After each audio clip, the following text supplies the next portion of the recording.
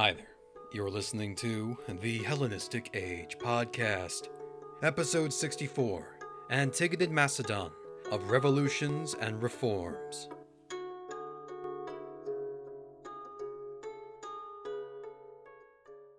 The nearly 40 years of rule by Antigonus II Gonatas was a time of general order and stability for Macedonia. Antigonus's victories over the roving bands of Celts and rivals like Pyrrhus of Epirus had restored some semblance of peace to the kingdom after decades of civil wars and invasion. For the Greeks, the Macedonian noose only felt tighter.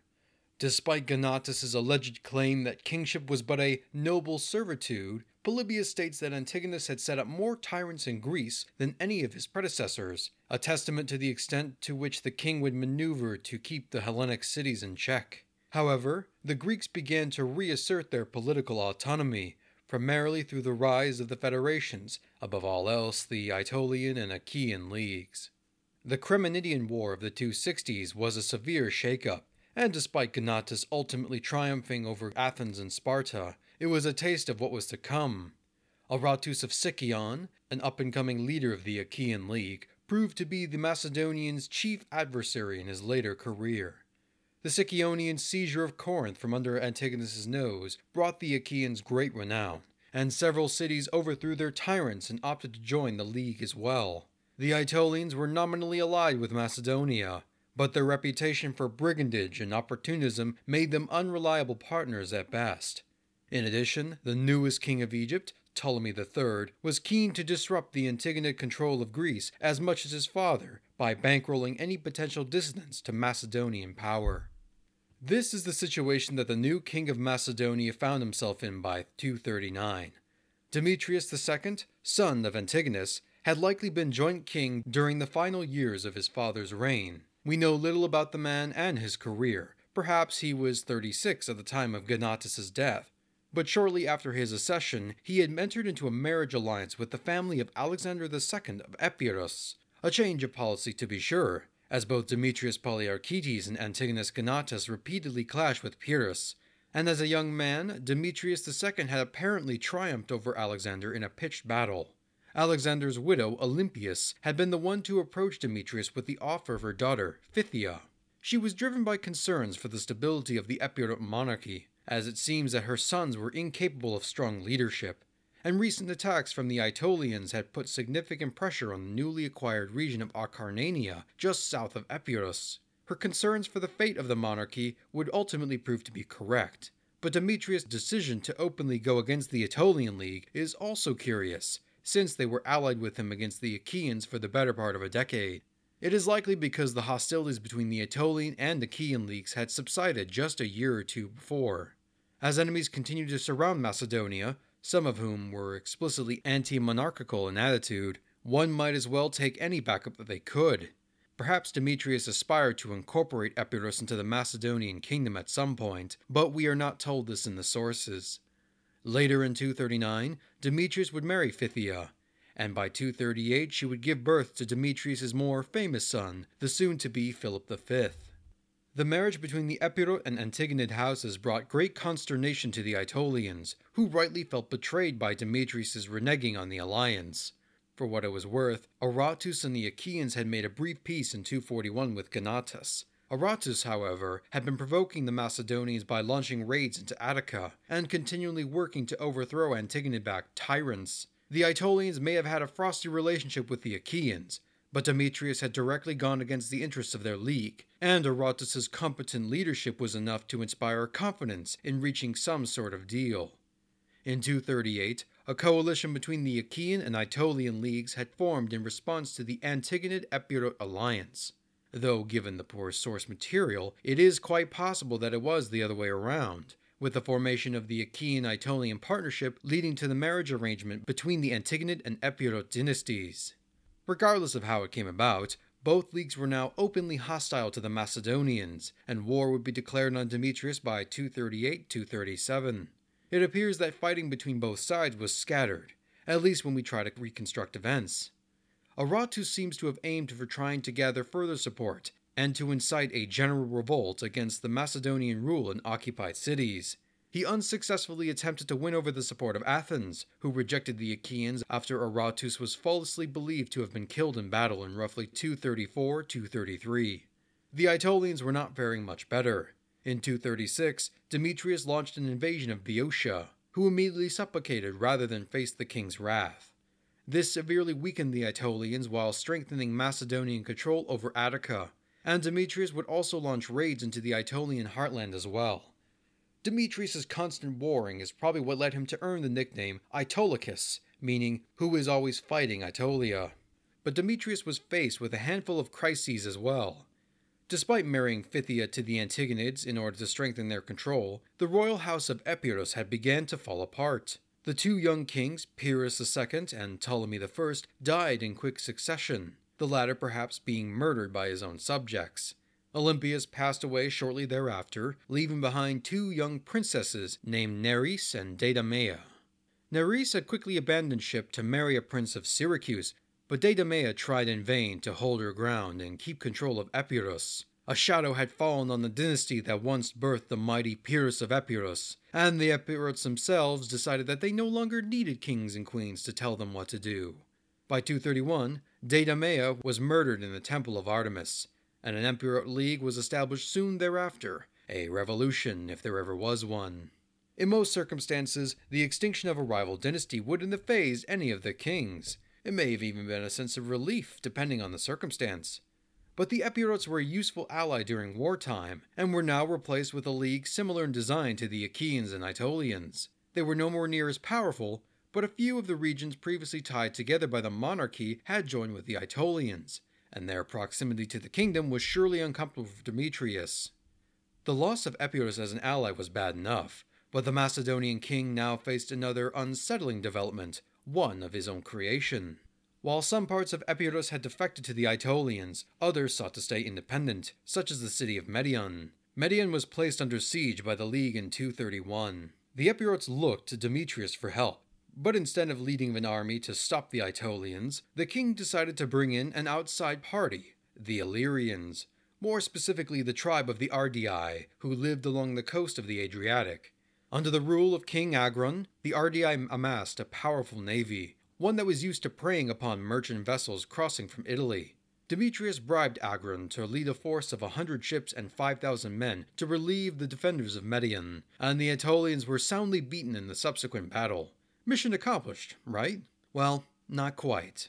The defeat at Macedon was a shock to the Aetolians and the rest of Greece, since the Illyrians had been thought of as little better than a fractious gang of barbarian pirates. In their defense, Agron and the Ardii seemed to have been equally surprised at their success, and their celebrations were apparently so great that the Illyrian king imbibed enough spirits to die from alcohol-related complications shortly thereafterwards. Agron's son was too young to become king, and so it was passed to his wife, the formidable Queen Tuta. Polybius tells us that Tuta, blinded by the triumph over the Aetolians and her irrational nature as a woman, had aspired to launch a campaign of plunder and pillage against any Greek cities within sailing distance, including the Epirots that they had just came to the rescue of the year before. While the Ardii were causing serious problems along the coast, Macedonia found itself facing the brunt of another Balkanite tribe, the Dardanians. These peoples have not had any significant presence since the days of Philip and Alexander, but opportunism due to the Aetolian War and/or a rejuvenated leadership had allowed the Dardanian ruler Longarus to stream across Demetrius' northern border and smash at least one Macedonian army. As far as the Aetolian War had gone, it had been a long, dragged-out process. Success in Boeotia was a high point for Demetrius, but the collapse of the Epirot monarchy, the newly strengthened kingdoms of the Ardii and the Dardanians, and continuous hostility from the Aetolians and Achaeans had stretched the Antigonid ruler to the breaking point. The need to hire the Illyrians to relieve the Epirots implies that Demetrius was incapable of meeting the challenge in the first place, an indication of how the military capabilities of the Macedonians were seriously taxed. Never mind that, by bringing in Agron, he had unintentionally created a new problem that, in the short term, would be a major headache for the Greeks living along the Adriatic. In the long term, the emboldening of the Ardii by Demetrius would lead to the intervention of a new power on the scene, the Roman Republic. A story for another day. But by 229, the situation had become a lot more complicated. In that year, Demetrius II would die from unknown causes, or perhaps in battle against the Dardanians. For the first time in the dynasty's history, a succession crisis emerged. Demetrius's only male heir, Philip, was no older than 9. Macedonian princes would serve in battle just as they began to emerge out of adolescence, but a 9-year-old was considered a child even by the standards of the ancient world. In addition, the security of the kingdom was at great risk, with enemies on all sides looking to prey upon the instability and inexperience of a young king. There was also a chance for danger from within. In Macedonian politics, a mere boy on the throne was an open invitation to civil war. Both of Philip's ancestors, Antigonid Monophthalmus and Demetrius Poliarchides, were quite aware of this when they tore apart Alexander's empire. Therefore, a solution needed to be found. Amazingly, it also somehow worked for the best. While the Macedonian assembly chose to have Philip become the king in name, the reins of power would be handed to a man named Antigonus Doson. Antigonus was the uncle of Philip, whose father was Demetrius the Fair, the half-brother of Antigonus Gonatas and the same man who briefly ruled as king of Kyrene before being assassinated in 248-247. But while Doson would prove to be a capable king and loyal guardian of the young Philip, the kingdom still teetered on the knife's edge. But for now, I'm going to pause our narrative of Macedonia, and instead look south to the rest of Greece, for at this time, events had been unfolding in the southern Peloponnesus that saw the dramatic shakeup of one of the former great powers of Greece. Let us turn to the Spartans.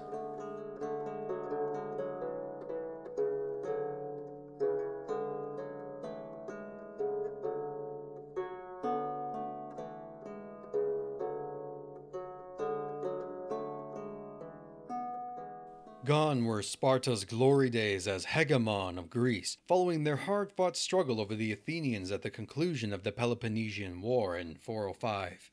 Such a victory was to be short-lived. A decisive defeat at Leuctra by the Theban army in 371, and pressure from great leaders like Epaminondas had put an end to Lacedaemonian power, both literal and symbolic, for quite some time. When Philip II emerged as the ruler of a newly revitalized Macedonia and had ambitions for the rest of Greece, the Spartans were not in much of a position to lead any resistance to him. Many members of the Peloponnesian League had since separated from the Spartan yoke, and their kings spent their time either trying to reclaim whatever scraps of territory they could, or embarked on foreign expeditions like Agesilaus II's service to the Egyptian rulers Nectanebo I and II. Notably, no Spartiates stood with the force gathered at Chaeronea in 338. While their once legendary military prowess had since dulled, their wit remained as sharp as ever. Allegedly, Philip II had once threatened that if he invaded Laconia, he would bring Sparta to its knees. The magistrates appropriately responded with a simple "if." Though in the end, Philip did drive the Spartans out and captured much of their northern holdings without much of a fight. When Alexander took the throne following Philip's assassination, the Spartans did not contribute to the war against Persia. The Macedonian conqueror made his feelings about their relationship known when he dedicated spoils taken in the Battle of the Granicus River with an inscription claiming that, quote, Alexander, the son of Philip, and the Greeks, except the Spartans, won these spoils of war from the barbarians who dwell in Asia. Instead of fighting the Persians, the Spartans looked to them for help. King August III took advantage of Alexander's absence and began to openly raise a resistance movement, receiving financial support from the representatives of the great king of Persia. In 331, August marched his army into the Peloponnese against the standing region of Macedonia, Antipater. Outside of Megalopolis, the two fought a vicious battle before the few remaining Spartans were driven from the field, and August died in battle. Despite Alexander's dismissal of the engagement as a battle of mice, it is worthy to note that Antipater suffered severe losses himself, and by all accounts, August fought bravely until the very end. In the age of the successors, Sparta was but a blip on the political radar. The defeat at Megalopolis had humbled Lacedaemonian military power for decades, wiping out a huge portion of their central military body. They refused to take part in any anti-Macedonian activities, such as the Lamian War, and attempted to stay out of the way for the more ambitious players of the time.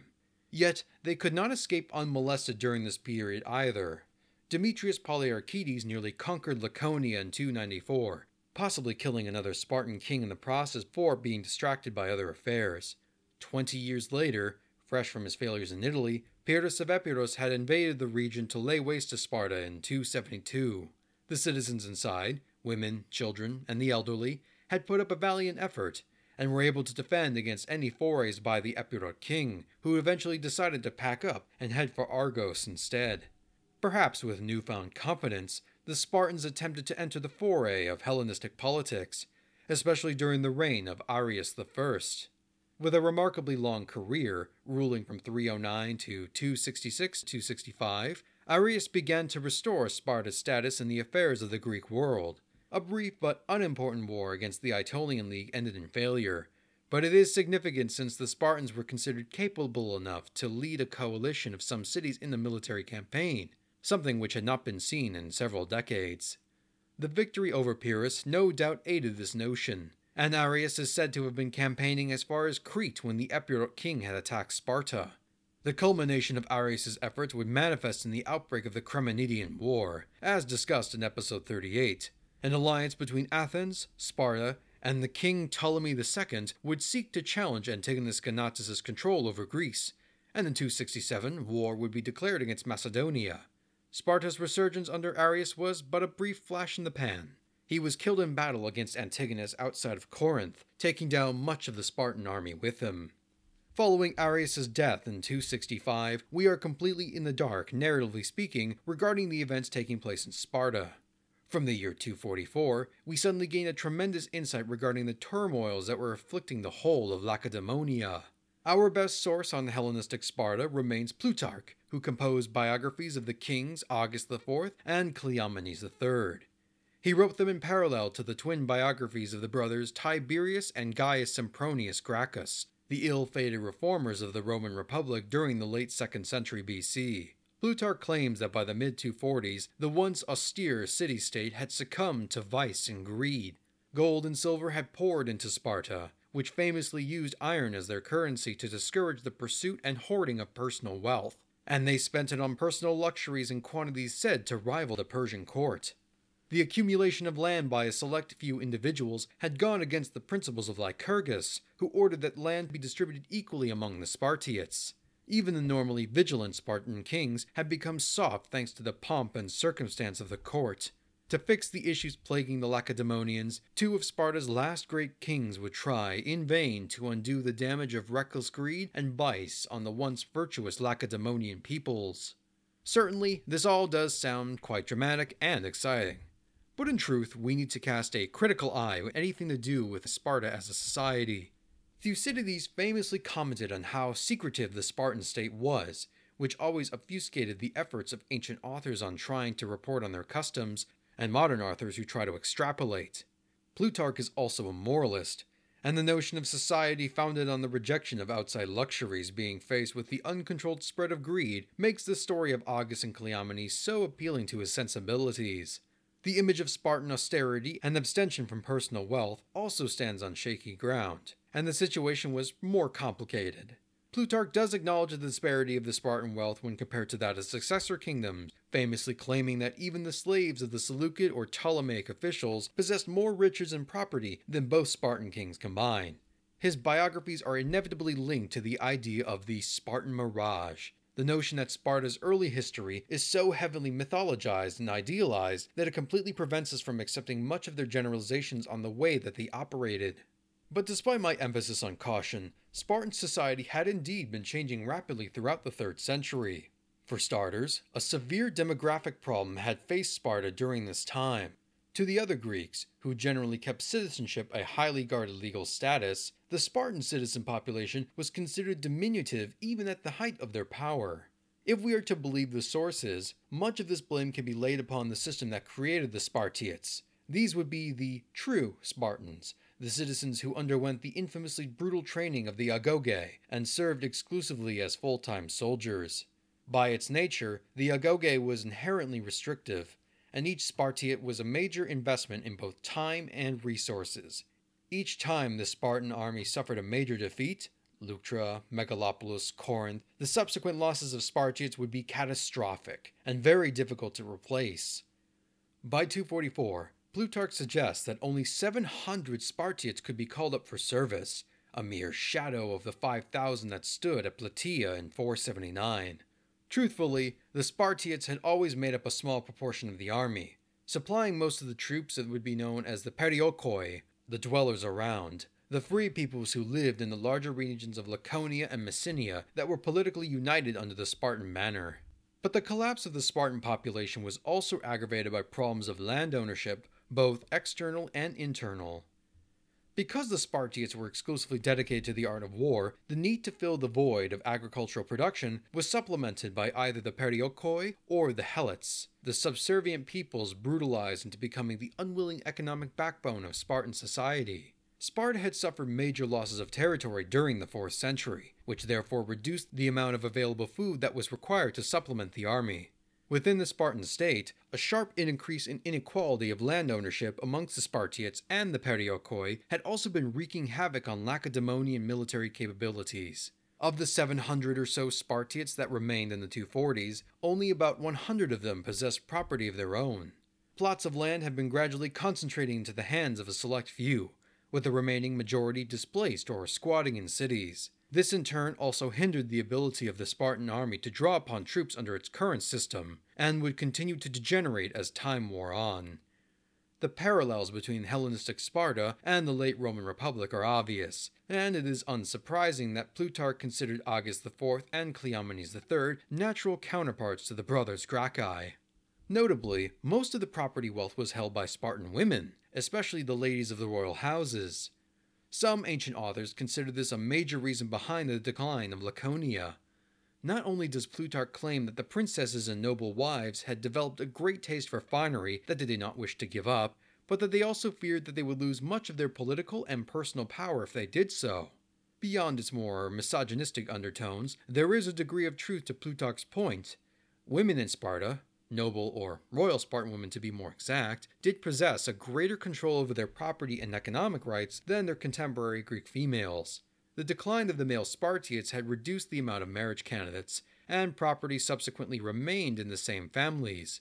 It is unlikely that they would be so willing to give up what they reasonably viewed as the base of their power and autonomy. Through numismatic and epigraphical evidence, we can see that the dual monarchy of the Spartans, the diarchy, had been undergoing changes throughout the early Hellenistic period. The two royal lines of Sparta, the Eurypontids and Agiids, traditionally ruled in tandem with one another for centuries prior. Arius I, however, having taken the throne in the 300s, had begun to rule and present himself in a similar fashion as to his Macedonian contemporaries. It is during his reign that we see the minting of Sparta's first silver coins, which were nearly identical in design to those of Alexander the Great's. Court life began to take on a form not unlike those found in Pella, Antioch, or Alexandria. Arius's patronage of artists saw the crafting of large bronze statues in his image, unprecedented in the history of Laconian art. The ruling Agiid king of 244, Leonidas II, was said to have directly modeled his court after his time serving in the retinue of the Seleucid king Antiochus II. Though the Spartan diarchy inevitably had periods where one house was more dominant than the other, much of the evidence also suggests that Arius was moving towards an autocracy. Inscriptions repeatedly stress the preeminence of Arius and Agiid, and neglect to mention his fellow Eurypontid king. The same thing occurs with Sparta's coinage, as Arius is the only one named on those famous specimens. In the past, the twin heroes known as the Dioskuroi were venerated in Spartan art to represent the two royal houses. From Arius onwards, Heracles, the demigod so commonly evoked by both Alexander and the successors, had been chosen as the sole model divinity. Even their titles had changed. Instead of the traditional archegetae, we see a switch to the Macedonian basileus, which carried all the dynastic implications not present in the former term. But even if we disregard changes in the visual presentation of the diarchy, infighting between the houses began to destabilize Laconia. Pyrrhus was drawn to Sparta in the first place on the urging of Cleonymus, an exiled Agiid contender of the throne who sought revenge against Arius because the latter's son had seduced his wife. As will be made apparent later in this episode, this rivalry is going to be a continuous problem. Paradoxically, as we see a gradual move to a rule of one, the power of the kingship was weakening. In Spartan government, the kings were constitutionally checked by the assembly, Gerousia, and a group of elite magistrates known as the Ephorate. While the Ephors had always had a high level of control and influence, they had expanded their power during the 3rd century. Most of the Ephors were part of the landed aristocracy that saw the size of their holdings grow and were keen to keep adding to it. One of the Ephors introduced a law which overturned the established rule of land inheritance, which had previously been vertical in nature.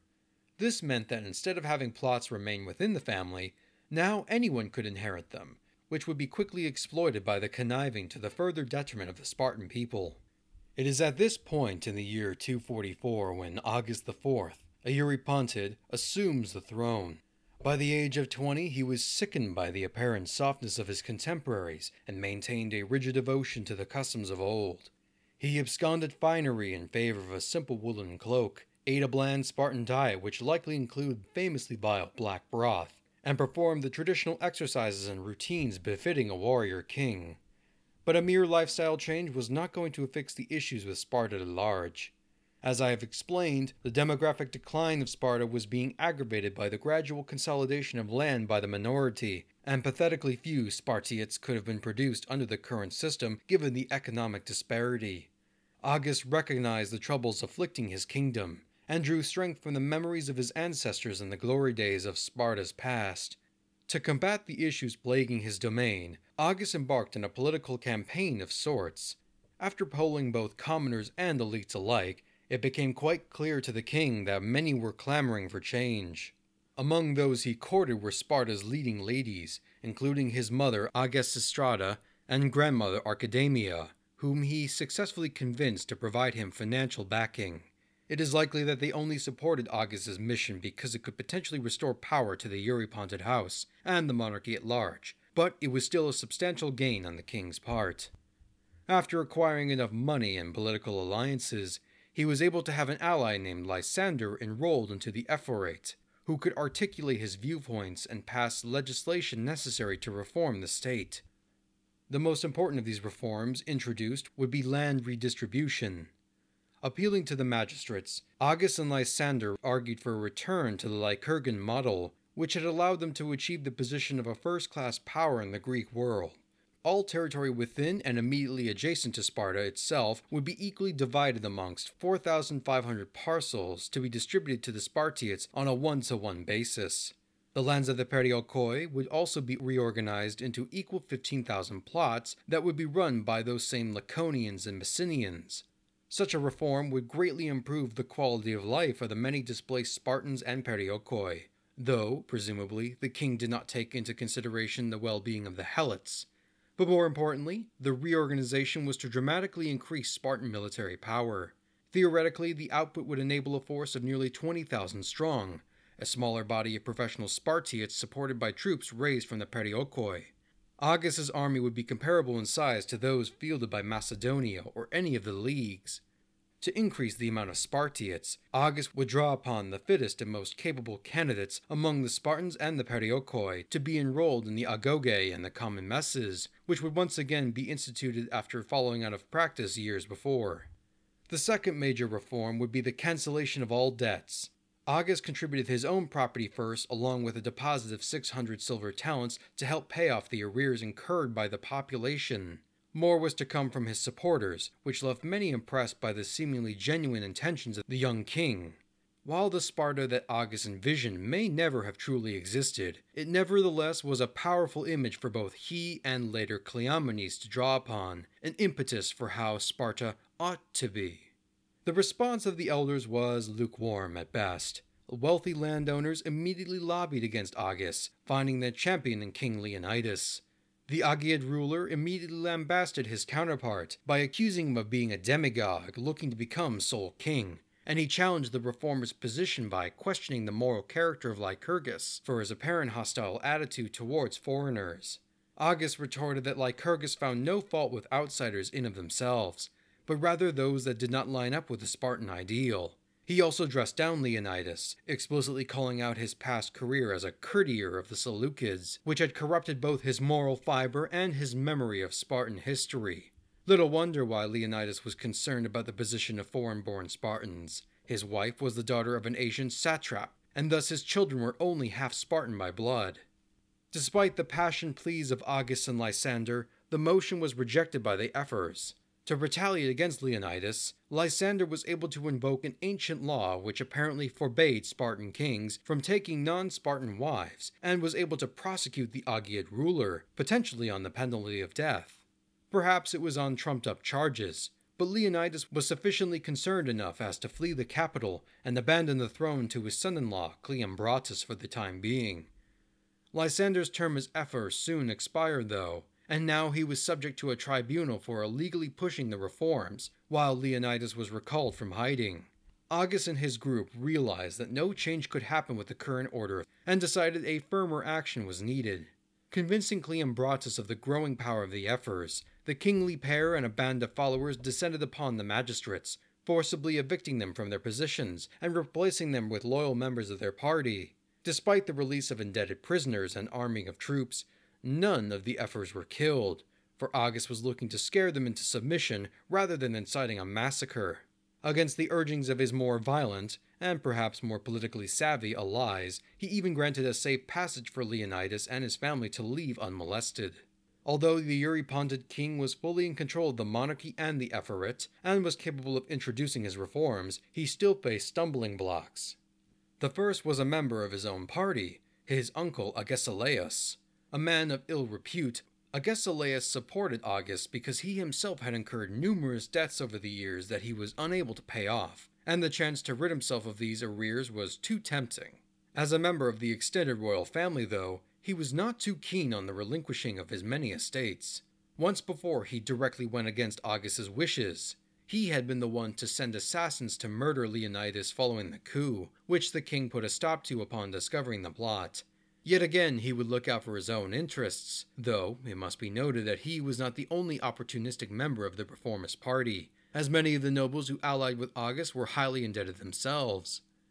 Agesilaus advised Agis that redistributing the land and canceling the debts at the same time would be too radical, and could lead to pushback from the elites. Absolving the debts first would act as an olive branch for the landowners, and so Agis ordered all financial documents to be gathered in the town square and burned as proof of financial manumission.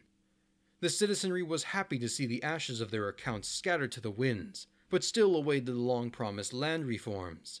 Delay only made them more anxious, but such concerns were temporarily put aside when an envoy from Aratus of Sicyon and the Achaean League had reached the city in 241. The Achaeans had recently gone to war with the Aetolians during this time, and Sparta was called upon as an ally by Aratus.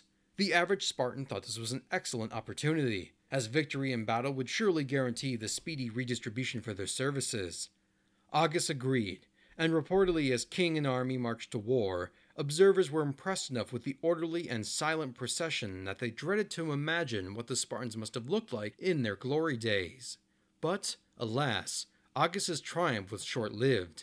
When he arrived at the camp of Aratus, who was in command of operations against the Aetolians, a disagreement broke out between them when it came to the manner of attack. Ultimately, Aratus decided on a cautious strategy, and, politely, dismissed the Spartans so he could ultimately win the day through ambush and trickery versus an open engagement. Perhaps Aratus, one of the many land-owning elites that made up the League, did not wish to see Agis's enthusiastic redistribution policies infect the Achaean cities, though there is no explicit proof. The dismissal was an impotent outcome to be sure, and humiliating for the cause of the Eurypontid king, but there were far worse troubles brewing back home than mere disappointment. When Agis was out campaigning, Agesilaus had been stirring up trouble during his term as ephor. He had took on a personal bodyguard and levied taxes on questionable terms, which were funneled into his personal accounts. His misbehavior was so aggravating that it motivated another conspiracy to form, and Leonidas was recalled back to Laconia to overthrow the new institutions. Upon Leonidas' return, Agesilaus soon fled. The co-king Cleombrotus was sent into exile, and the pro-Agis ephors were removed from their magistracies. Agis, meanwhile, who had since returned to Sparta, was forced to take sanctuary in the local temple to Athena, and was unwilling to leave the temple or take offers from the deceptive Leonidas. To save their own skins, several of Agis's former allies bargained with Leonidas by promising to hand Agis over. During one of the king's secret escapes to bathe, his observant ex-compatriots bound and gagged him, then tossed him into a prison. A virtual show trial was had, but August refused to confess that he had broken any laws, for he was following the will of Lycurgus and had the state's best interest in mind. The arrest and subsequent trial of the Eurypontid ruler enraged the people of Sparta, who nearly rioted outside of the prison after their fury was stoked by Augus's mother and grandmother. Augus's lack of cooperation and fear of the populace resulted in the ephors quickly pronouncing the death penalty. The king was strangled in prison, while Agesistrata and Archidamia were also executed by forced suicide. According to Plutarch, as August was walking to his execution, he told one of his crying attendants, quote, "Man, stop crying for me, since my death, contrary to law and justice, makes me superior to my murderers." End quote. The death of August IV was a shocking blow to the stability of Sparta. Never before had any Spartan king been executed on the orders of the ephors, and clearly the rivalry between the various factions was intensifying to the point where outright anarchy and civil war could explode. Perhaps if August was more willing to dirty his hands, his reforms could have stuck, akin to Agathocles' takeover of Syracuse. But the man appears to be more reserved and forgiving when it came to politics, which ultimately proved to be his undoing. But all was not necessarily lost for Sparta, and Augustus' successor would not make the same mistakes as he did. The man to follow in Augustus' footsteps would be Cleomenes III, Leonidas' son, who would restore Sparta from the verge of collapse and threaten to bring the existing political order of the Greek peninsula to an end. Thank you all for listening and supporting the podcast. There is not much in the way of show news for this week, and the next episode will continue where we left off in our narrative of Greek affairs. Pretty straightforward. If you want to help out the show, consider leaving a review on iTunes or sharing with your friends and family. You could always contribute directly to production and maintenance through my Ko-fi page, Amazon book wishlist, or by picking up some bookmarks or stickers based on show designs. All of these links will be available on my website at hellenisticagepodcast.wordpress.com or the podcast description. But until next time, I hope you enjoy the final days of summer, and you've been listening to the Hellenistic Age Podcast.